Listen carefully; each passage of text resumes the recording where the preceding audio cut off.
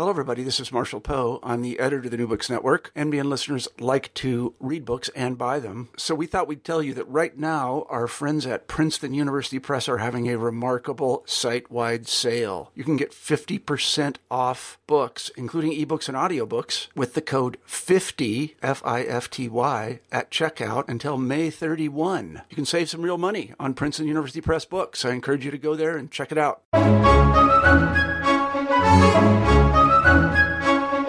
Korea presents a fascinating chapter in the history of Christianity.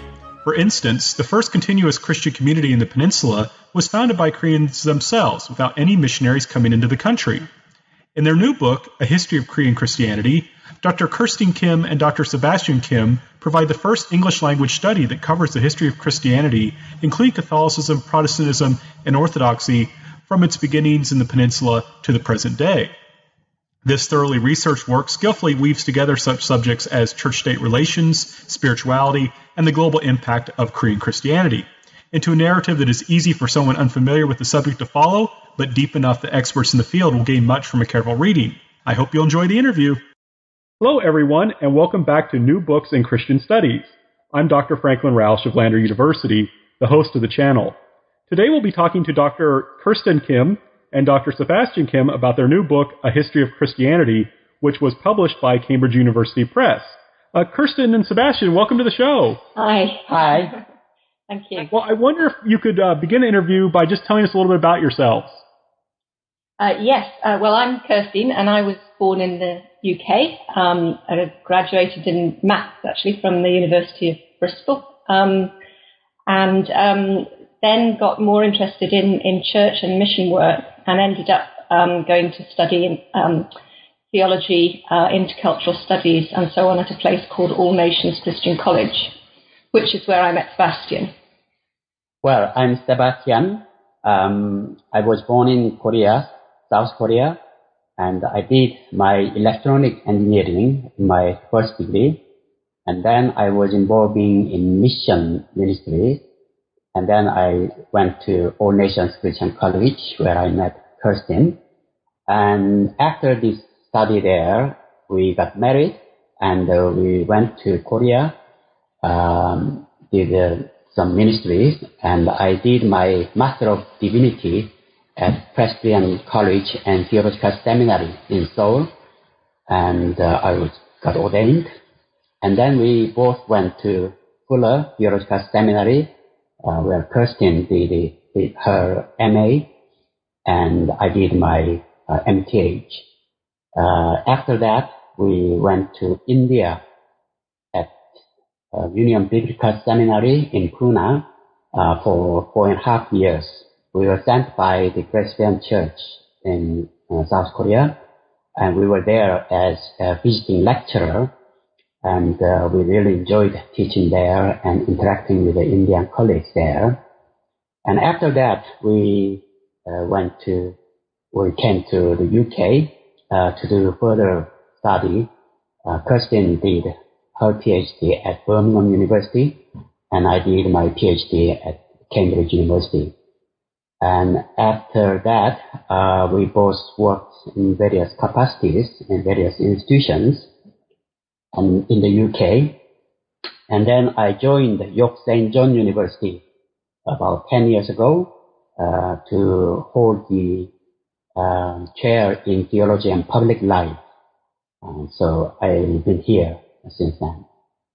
And then I was teaching in the Selly Oak colleges in Birmingham, but eventually I became professor at a neighbouring institution, Leeds Trinity University, where I'm Professor of Theology and World Christianity.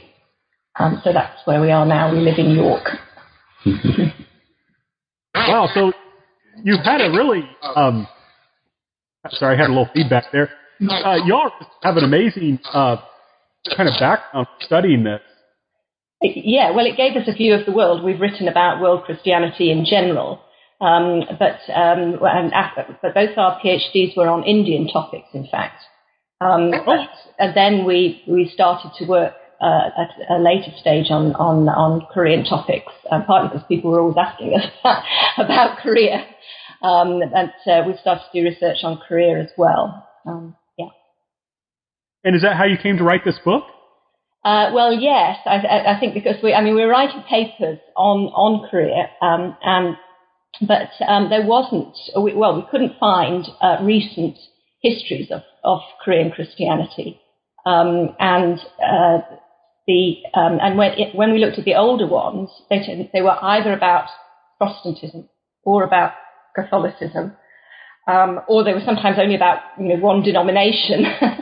And we were having real difficulty putting it all together. And we noticed when we were examining PhD students, for instance, that each PhD student felt the need to give a potted history of Korean Christianity before at the beginning of their dissertation. But often it was very partial, it seemed.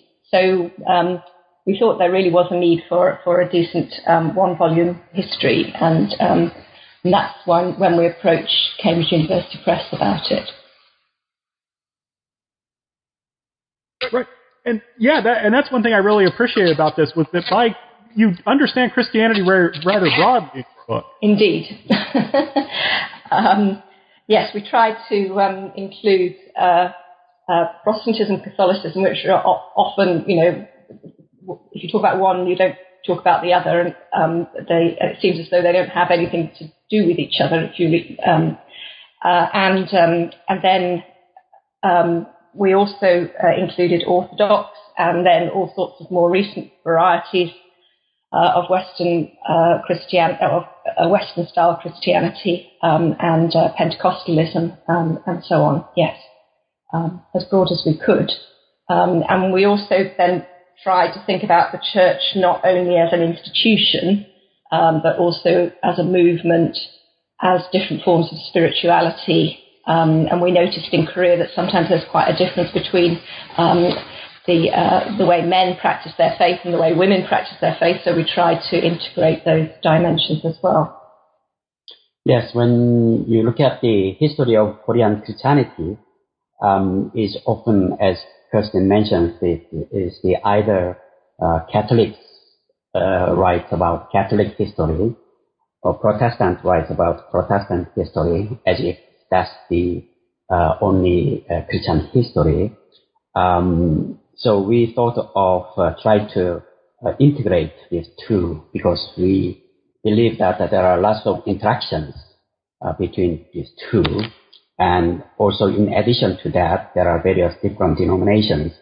So that's our emphasis, that we would like to see Christianity as a kind of same story with a different emphasis.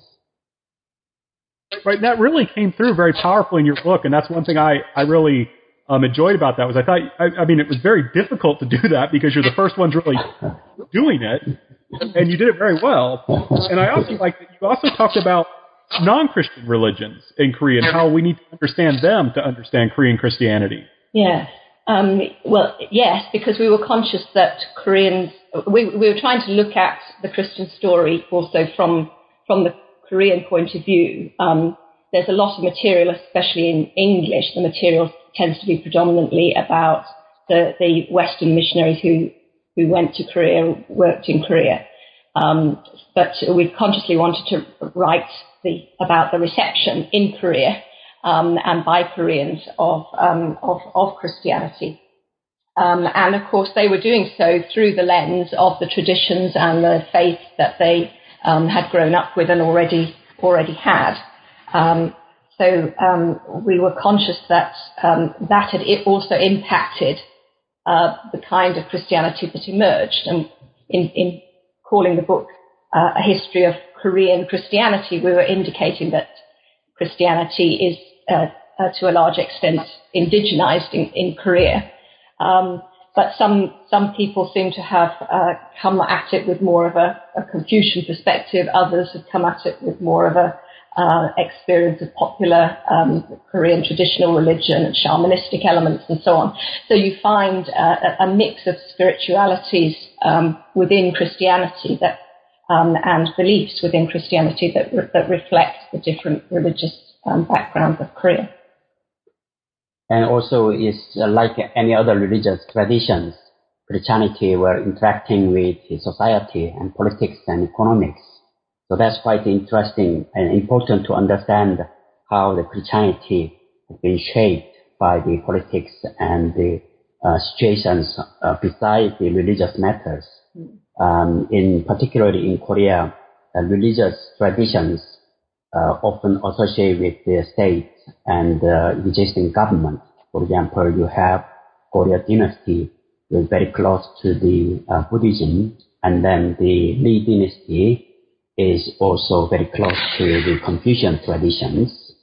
And then the First Republic of Korea were very close to the Christianity. So you have a quite a close interaction with the state and politics with the Christianity and the other religions. Right, and so Christianity is being shaped by these different traditions, but also you make an argument in this first chapter that Christianity is also important for understanding recent Korean history. Yes. You were going to talk about that, I think. Yes, I think it is important to understand the history through the because Christianity has shaped a great deal in the modernization and also socio-political movements. In Catholicism, when the intellectuals studied Catholicism, they studied Catholicism not necessarily initially as a religious tradition, but as part of the Western learning and new ideas. So that was how they saw the Catholicism offer to the Korean context. And again, Protestant, when they initially made Protestantism and introduced into Korea, they saw that as a part of modernizing force and catalyst for the modernization of Korea. So they embraced the Christianity as part of their kind of broader agenda for nation building and also later on part of independent movement. So in order to understand Korean history, we have to understand history of Christianity and what's happening in the Christian churches. And of course, in order to understand Christian church, we need to understand Korean history. Yeah. And so in the end, we structured the book around important dates in Korean history, not ecclesial dates. Well, anyway, the dates that are important for the churches differ according to which church you're talking about. But in the end, we have a political, historical structure for the book. And in terms of our ways of explaining the attraction of Korea, of Christianity in Korea, we've given at least, if not more, attention to the socio-political than the religio-cultural in the end. Yeah.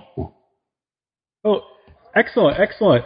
So you had mentioned, I think Sebastian had talked about how Christianity is first coming into Korea, and that's what you kind of talk about in chapter 2, where you're talking about how Catholic Christianity, the first kind of Christianity to really get into Korea and have a staying power.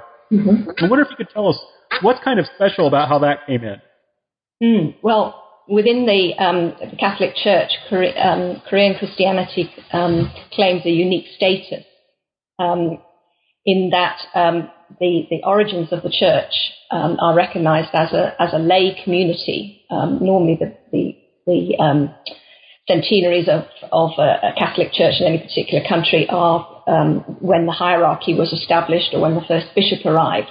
But in the Korean case, the history goes 50 years further back to the lay community that was formed after one of the Korean scholars went to Beijing and took baptism from Jesuit priests there in China, came back and baptized his fellows and established this lay community. And that has huge ramifications actually for Catholic ecclesiology or theology of the Catholic Church globally, which Korean theologians would like to be better known, I think. And also, in addition to that, I think there was some demonstration of Korean enthusiasm for this new religion and new learning, because it was Koreans who went to Beijing wanted to learn about Catholicism and got baptized and came back to Korea. And they themselves actually established a community and did evangelism and so on and so forth. So that's quite interesting to see the Korean initiative and their enthusiasm. And I think that that's also passed on to the Protestant circle as well. Yes. And perhaps that's always, or almost always true in any situation where Christianity is it becomes established. But very often we don't actually have the documentation to prove it. In the Korean case, of course, this is very well documented, which makes it interesting. So what was it about Christianity that these early Koreans were interested in? What made them go out and bring it to themselves? Yes, I think there are various reasons for that. I mean, initially, it was an intellectual movement. It was the kind of accepted by the more intellectuals or the kind of upper caste of the group of people in Korea. So they actually formed a group of the scholars to study these what you call Western learning. So it's not only just a religious literature, but also including the Western philosophy, science, technology, and so on and so forth. So in that process, they learned that there are some integral kind of nature of Catholic teaching and Western learning. So they were got interested in the Catholicism.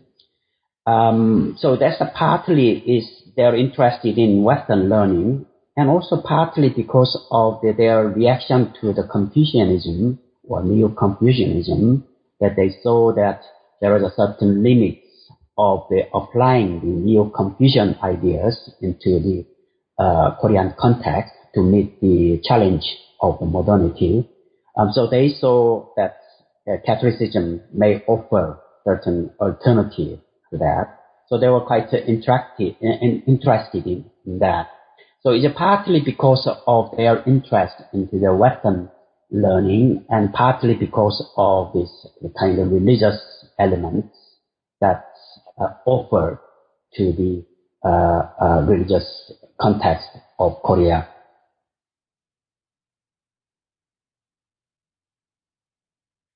Right, and did it just stay among scholars?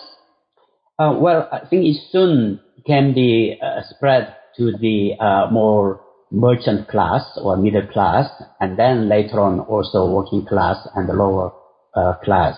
So it was initiated by the upper class, but soon became the mostly available to be widespread among the various different parts of the section. Which was then posed quite a challenge to Confucian society, which was already organised on a very hierarchical and class basis. So, since you had this kind of challenge to this Confucian class-based society, what's going to happen to these Catholics? I think they soon faced the persecution. It's kind of few years after their initial introduction of Catholicism, they faced persecution by the government.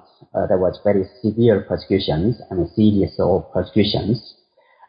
So that's really damaged the growth of the Catholic churches in Korea in the kind of initial stage. Partly because of their attitude toward the ancestor veneration, because the Korean society was very highly structured and very much influenced by the Confucian social structure, and for Confucianism, the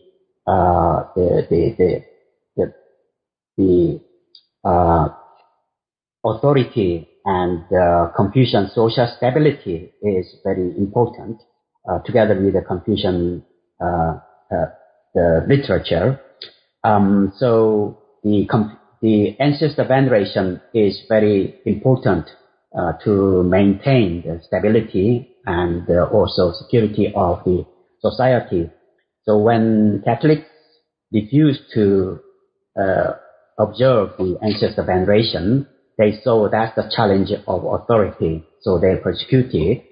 But later on, again, Catholics were regarded as working with imperial power. That's very much obvious in the latter part of the persecutions, that they actually collaborated with the, let's say, French troops when they entered Korea. They helped French troops to enter Korea and support it. So later on they discovered that. So the government saw that Catholics were anti-nation and against national interest. So they were persecuted. Yeah. So that, well, but the so the initial persecution because of the refusal to follow the Confucian ancestor veneration, they argued that they were nevertheless venerating their parents, but in a different way, but were required by the church to do it in a different way. That then, because they were then a persecuted minority, they then appealed for foreign help, and then that made the persecution and the situation of the Catholics worse until we get to 1866 and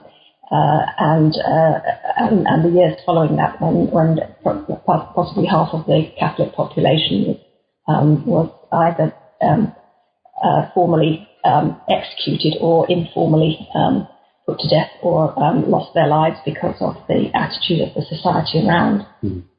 Yeah, so for Catholics were a great dilemma, because in order to keep their faith, they wanted to have a support from the outside, particularly bishops in China and also some of the French imperial powers. But at the same time, they want to show their allegiance to Korea. So that was a great dilemma for Catholics in the time of the persecution. Well, excellent. So that, kind of leads on chapter 2 kind of ends on a very sad note in that sense. Indeed, With these poor Catholics. But then, so Koreans, in the 3rd chapter, those Koreans decide to bring in another kind of Christianity, Protestant Christianity. Yes. Yes, again, there's more than one way in which it enters, but there are elites who are looking for alternatives to Confucian society is becoming more and more unstable, lots of social problems. There's the pressing of the pressure of Japan as well as other Western powers on Korea to open up and to modernize. And the elites begin to see modernity after the model of the United States, particularly, and as founded on Protestantism, and using a kind of Confucian logic, I guess, about the primacy of the ideology or belief system in order to structure the society. They look to adopting Protestant Christianity as a way of refounding Korean society and modernizing it and dealing with some of the very pressing practical issues also of their time. But you've also got Koreans who are exiled from Korea, particularly a group or individuals in Manchuria who meet Western missionaries, in particular Scottish missionary John Ross there, and they seem to have heard of Christianity as a message of equality, dignity, salvation, answering some of their faith questions also. And they get involved in translating the Bible and promoting it and smuggling gospels into Korea and founding communities. So before any Western missionaries were permitted to enter Korea, again you have lay communities of Protestants already existing, and some of the first baptisms are from those communities. So why doesn't the government just start persecuting them? Good question. Because the first missionaries who enter actually as doctors and educationalists, and not to promote faith. But the power of the government also is being, the government is split. There are factions, some of which support China, some of which are supporting Russia, some are looking to the US, and some supporting Japan. So the power of the Korean government becomes more and more limited in this period. And eventually, even though it's not strictly legal, the missionaries start to move away from the places that they've been allocated in the cities and into the countryside, and engage in spreading the Christian message more widely.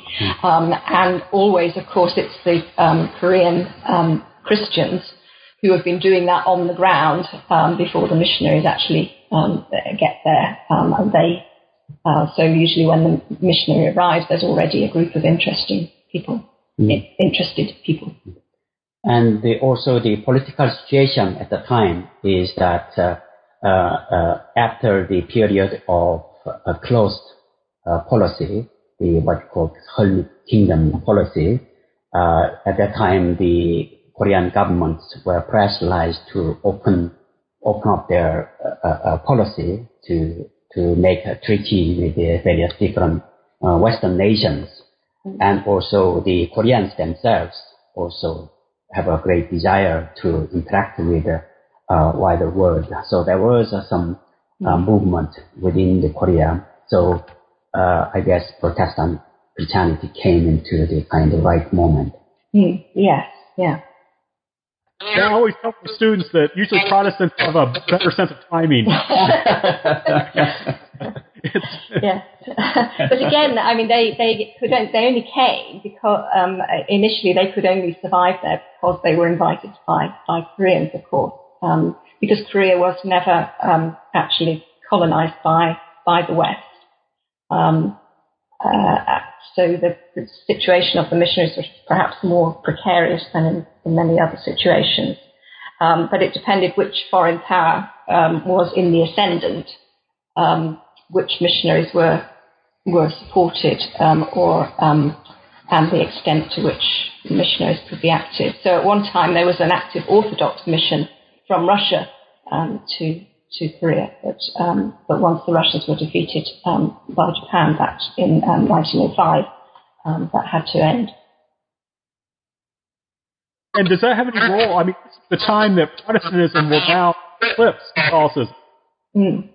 Eclipsing Catholicism, yes. Yes. Well, I think yes, that's quite. At that time, it was quite obvious because it's partly because of the international politics. Because in East Asia, the power from the Europe is fading away, and then American power was rising. So many of the Koreans saw that there is a power shift. But also, as Kirsteen mentions, that the more kind of conscious elite, Korean elite, so the kind of accepting Protestant ethics and Protestant Christianity as part of their nation building, and also partly because the Catholics were still under suspicion by the government and also by the general people, the legacy of the persecution, that Catholics were still working with the imperial powers.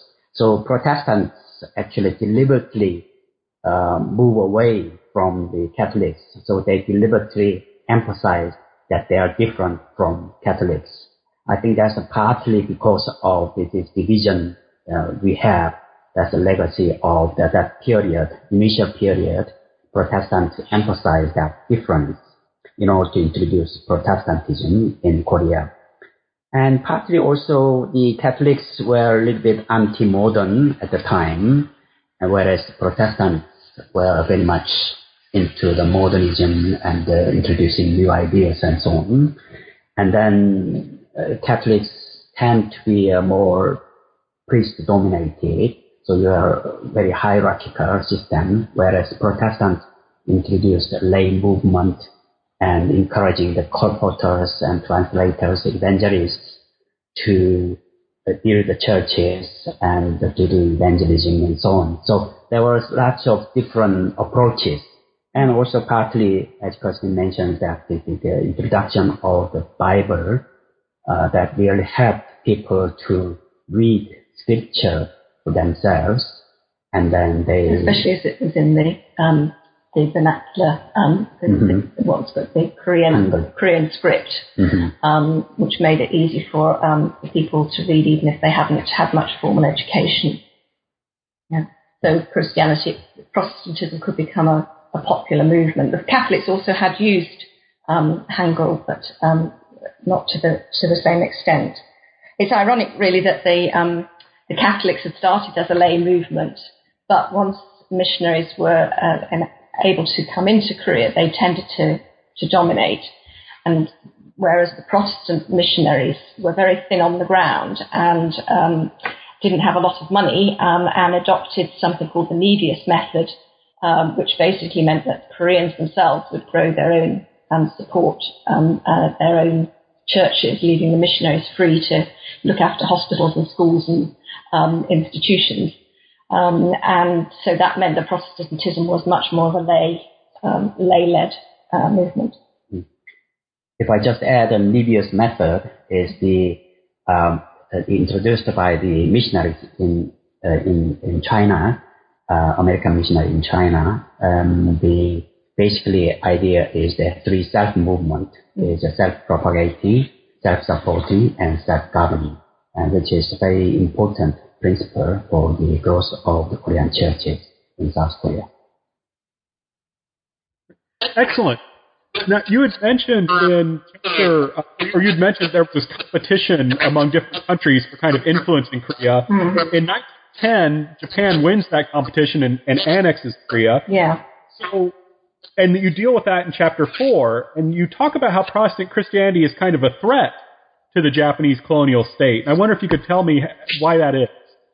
Yes, because Protestantism had become linked with Korean nationalism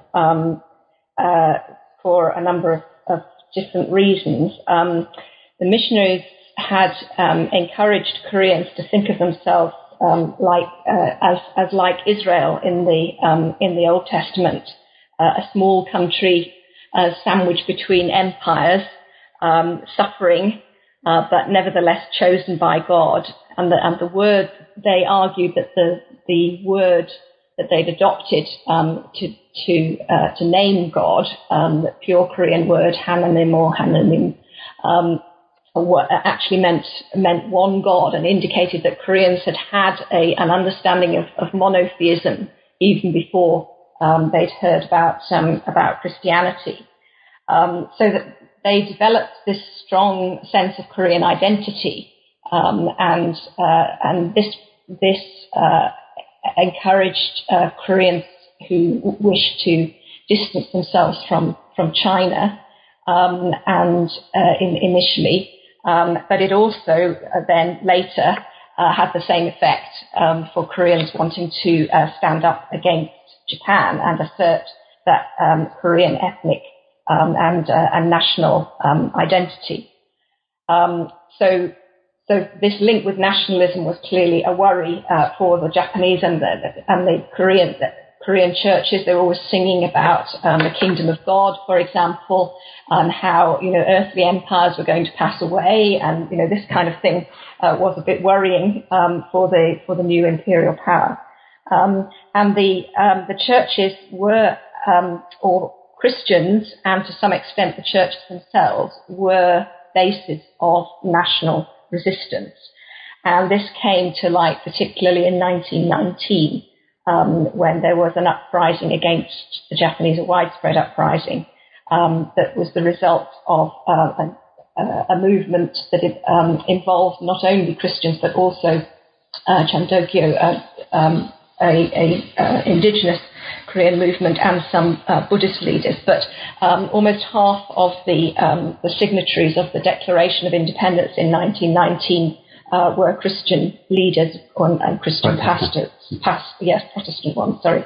And so this made very clear to the Japanese that this was a problem, and they took steps to address this. But they also, one of the main functions that Protestants were able to play in that movement was that because they, unlike the Korean, indigenous Korean religion, because they had international contacts, they could also raise the profile of the injustices that were being committed in Korea, and cause a fuss in America and Europe and so on about the Japanese treatment of Koreans, and gain international support. So it was difficult for the Japanese to move against Christianity to the extent that they were able to move against Jeondokyo and other forms of Korean religion. And in addition to that, Protestant Christianity or Protestant church leaders established schools and colleges and educational institutions. And I think that's a very powerful tool for them to introduce the ideas and also independent mind to the young people. And the movement like YMCA, YWCA also were established by the Protestant Christian leaders. So there was a kind of combination of all these were quite a threat to the Japanese authority. So what's happening to the Catholics during this time? Why aren't they more active? Well, I think the Catholics were also, there were some activities.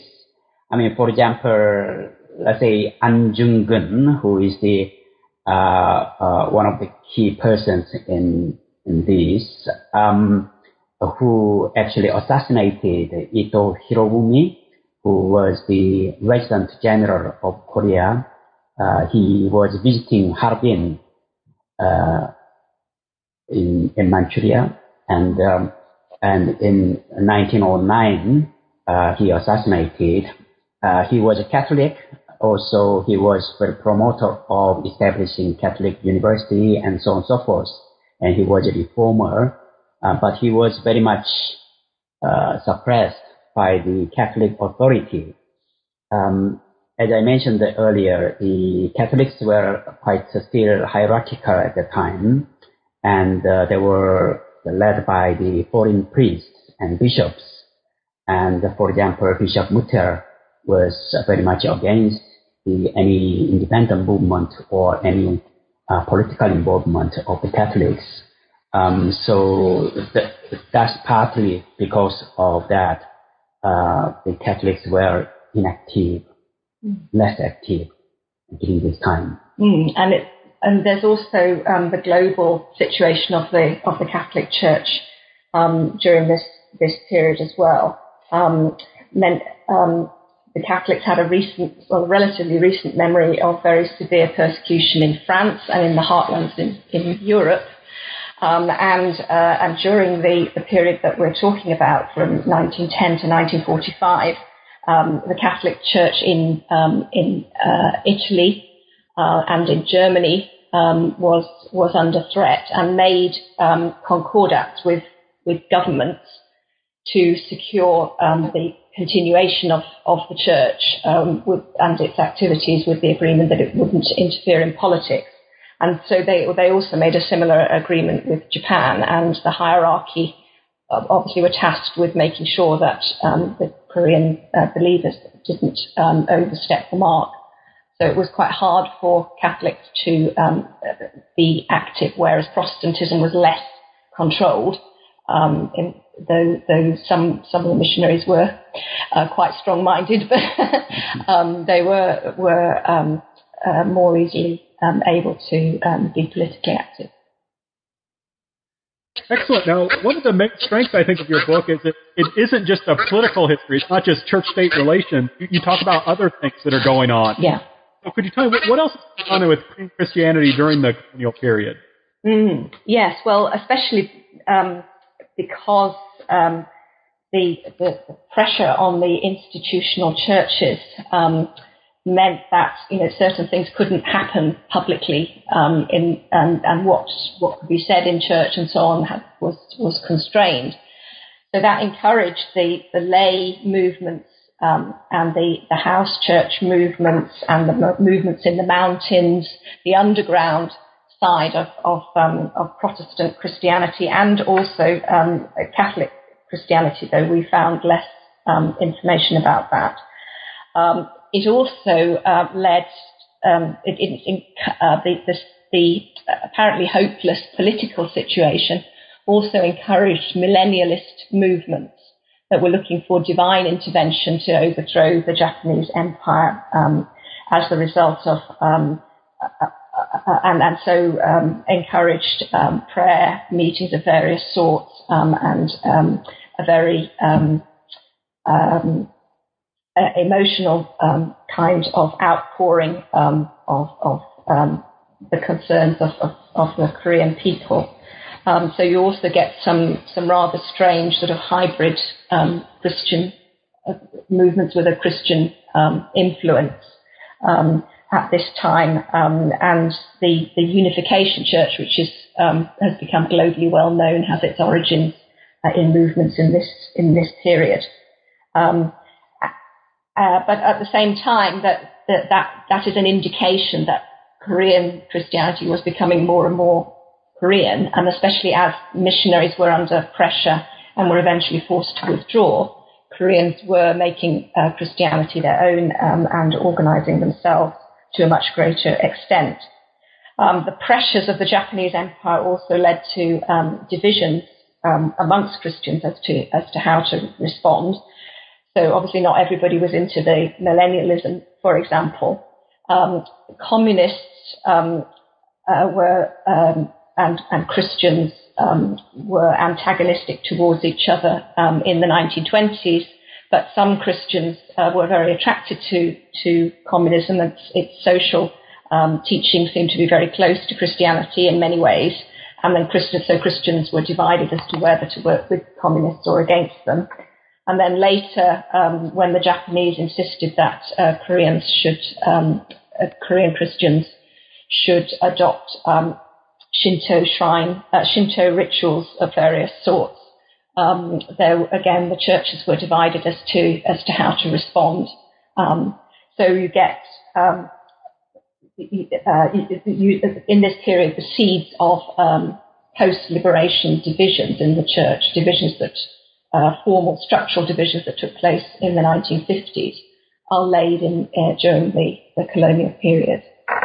The underground nature of the church also encouraged women's spirituality of various sorts, and so you get leading women healers and so on, for example, practicing during this time, as well as some prominent male ones as well, revivalists. Excellent. So, of course, the colonial period doesn't last forever. Japan is defeated in 1945, and then, unfortunately, Korea is almost immediately divided. Yeah. And you pick up with that in Chapter 5. Mm. So I wonder if you could tell us what role did Christianity play in North Korea before division, and what happened to it afterwards? Yes, well, this is particularly interesting because North Korea was the stronghold of Korean Christianity. Certainly, there were more than half of Protestants were in the northern part of Korea and what became North Korea, and a third of Catholics also of the Catholic population were in that part of the country. And particularly the northern city of Pyongyang, which is now the capital of North Korea, had very high, relatively high Christian presence. It was even sometimes referred to as the Jerusalem of the East because of the number of church establishments of various sorts. And the Christians of Pyongyang, both Protestant and Catholic, tended to be more modern, more entrepreneurial, better educated than Christians in other parts of the country, or indeed many other Koreans in general. So they were also quite they were more well-to-do and more politically powerful. But following the division of Korea, some Christians chose to work with the communists and to join something called the Christian Federation. But many Christians belonged to the bourgeois society that the communists were against. That they were allowed to flee south if they chose to do so. So you get a large exodus of Christians to the south. But for those Christians who remained, eventually we don't hear anything more about. After a few years, we don't hear anything more about the Christian Federation. Once the Communist Workers' Party is in charge, various steps are taken to suppress Christianity, and people who are inclined to be religious end up in the lower tier of North Korean society. And it's not until the late 1970s that we again hear of the presence of Christians in North Korea. And so in the north, Christianity becomes weaker, but in the south, it's going to become stronger. How does that happen? As Kirsteen mentions, that there are lots of Christians actually migrated to the south, and according to statistics, between 1945 to 1950, about 5 million people migrated to the south. And out of 2,000 churches established in the south, nearly 90% of those churches were built by the refugees from north. So you can see the influence of the north to the south. And then politically, there were number of political leaders were Christians. A key person was the Syngman Lee, who later became the first president of the Republic of Korea, South Korea. He was a Methodist and strong Christian, and he wanted to combine his politics with the Christianity, and so he wanted to so-called make Korea a Christian nation.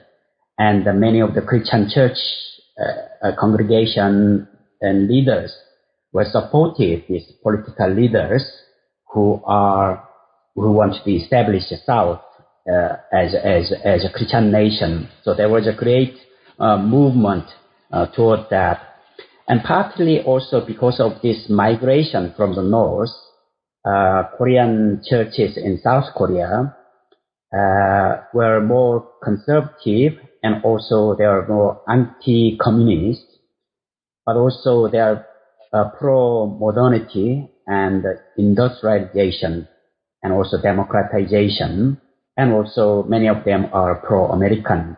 So that's a combination of all these ideology and tendencies. People were strongly get together, and they want to build South Korea on the basis of Christian notions and Christian ethics and Christian foundation. So that makes the Christianity in South stronger. And I noticed there's the dividing year between Chapter 5 and Chapter 6 is 1961. Can you tell me, why did you choose that year? Mm-hmm. Because this was the beginning of the military-backed government. Although General Park was elected, there had been a military coup deposing the government of Syngman Rhee, and also a later the government of Syngman Rhee had collapsed, and Jiang Nan was deposed by the military government. Jiang Men was only in power for a short period of time, 6 months or so, but he was a Catholic. So you'd had two Christian leaders who tried to govern in a democratic manner, but neither of which had succeeded, and Syngman Rhee's government particularly had become very corrupt. But of course, with the proximity of North Korea and the threat, the antagonism between the two countries, because after the Korean War there was no peace treaty, and both governments were still claiming to have a right to the whole peninsula, both the northern and southern governments. So many people were worried that any instability in South Korea would be taken advantage of by the North. And it seems most Koreans were prepared to back the military rather than have the instability of weak governments. And Christian leaders, Protestant Christian leaders and Catholic leaders also were inclined to agree.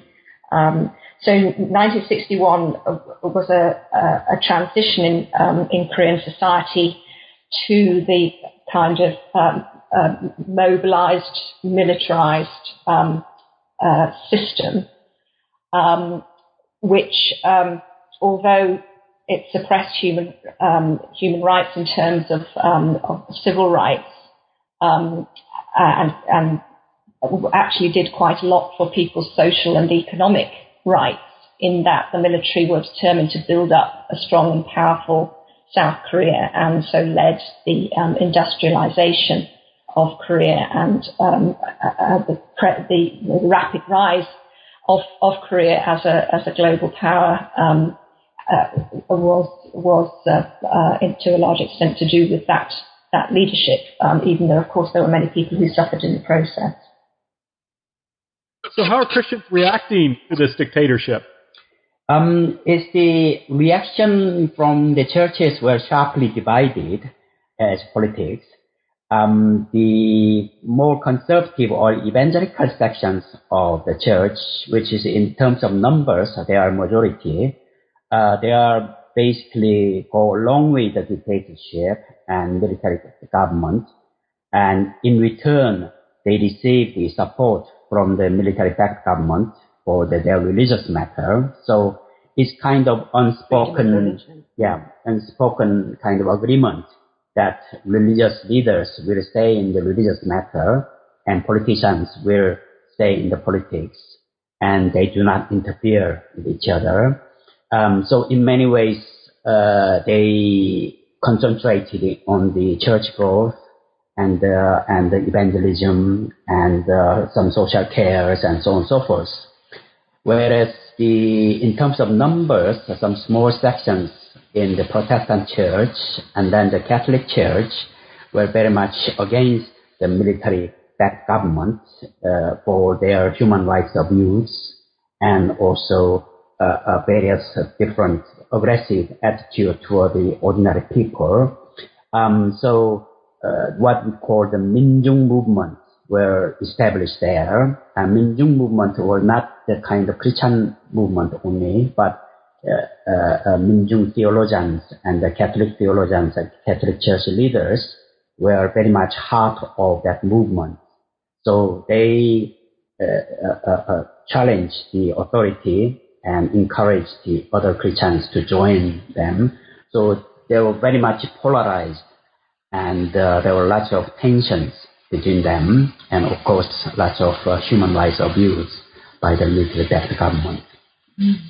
So the kind of majority of Christians were very involved in trying to Christianize South Korea, and once South Korea was established as a democratic nation, the numbers of Christians then becomes extremely important. And so they had deliberate campaigns to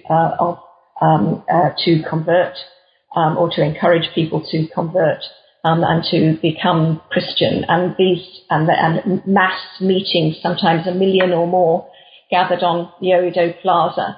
And of course, these also sent a strong signal to North Korea, which had its own mass gatherings on the plazas in Pyongyang. That Christianity was alive and well and an opposing system to communism. But at the same time as some Christians were celebrating in this way the growth of the church, other Christians were in jail and being tortured for their resistance to the military government. So you have this conflict among Christians, and you have this dictatorship. Why is Christianity growing so rapidly? Well, partly because of the deliberate movement to grow churches, but also because Christianity works closely with the development plans and the ideals for the growth of a strong and prosperous nation. So Christians are working hard with the government to build up industry, education, hospitals, and so on. And they seem to be very active in social matters and in social leadership and political leadership as well. And so becoming a Christian then is also a way of being upwardly mobile, of improving yourself and gaining, and the churches as communities are empowering for people in this period. And also, they were under constant pressure or constant threat from the North Korea, because people did experience the Korean War, and there were occasional conflicts between North and South. So the Christians were very much gathered together or drawn this idea of threat from North, actually helped them to gather together to pray for the security of the nation and unification of the nation. So when you see the mass evangelical movements, they always have elements of kind of threat from North Korea, and pray for North Korea and pray for the security of the nations. That was a very driving force for the Christians to see the kind of urgent situation, and also to engage in more evangelism and also salvation. And you ended this chapter in 1988, which when there's a election in Korea. So I wonder if you could tell us a little bit more about how Christians play a role in bringing that about. So when we mentioned the Minjung activists that began with labor movements, but increasingly were agitating for democracy in South Korea. And eventually the excesses of the military, the cruelty of the military government and the excessive force and suppression of the population become more and more marked, especially in 1980. The democratization movement in Gwangju was very brutally put down by the person who shortly afterwards became the second military leader of South Korea, President Jang Doo-hwan, and the spread of the movement for democratization then becomes much wider. And although most of the traditional church leaders are still supporting the government at a grassroots level, there are movements against it. And then the Catholic role becomes particularly significant. Yes, particularly in this time, the later 1970s and the 80s, Catholics played a very important role in the democratization of South Korea. The Cardinal Kim Soo-hwan, who was the key person there, initially he was a little bit reluctant, but he fully engaged in the anti-militaristic government. So the Myeongdong Cathedral, which is the key major cathedral in Seoul, was regarded as a sanctuary of democratization.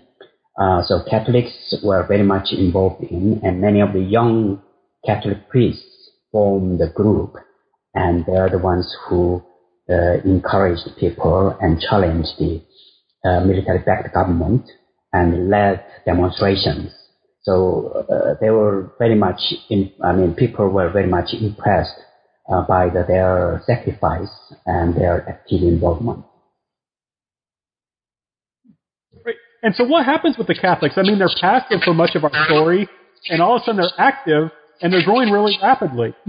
Yes. And they continue to grow, though Protestant growth starts to falter in the 1990s. Catholic growth is partly on the back of this key role that they've had in democratization. It's also to do with their social capital in terms of the social care that Catholics are increasingly offering, and a lot of government, a large proportion of government social care by the time we get into the 21st century is being delivered by Catholic bodies of various sorts. I think there's also in the change from military governments and pushes for industrialization and modernization to the kind of into the democratic period where Koreans can enjoy the fruits of their labours more, and society becomes more postmodern in many respects.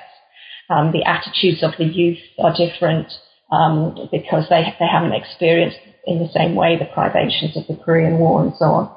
There's in this new kind of culture in South Korea as well. There's the Protestant churches, which were so successful during the military period, begin to seem unattractive, old-fashioned, and also aggressive in their evangelism and in their attitudes also to other religions.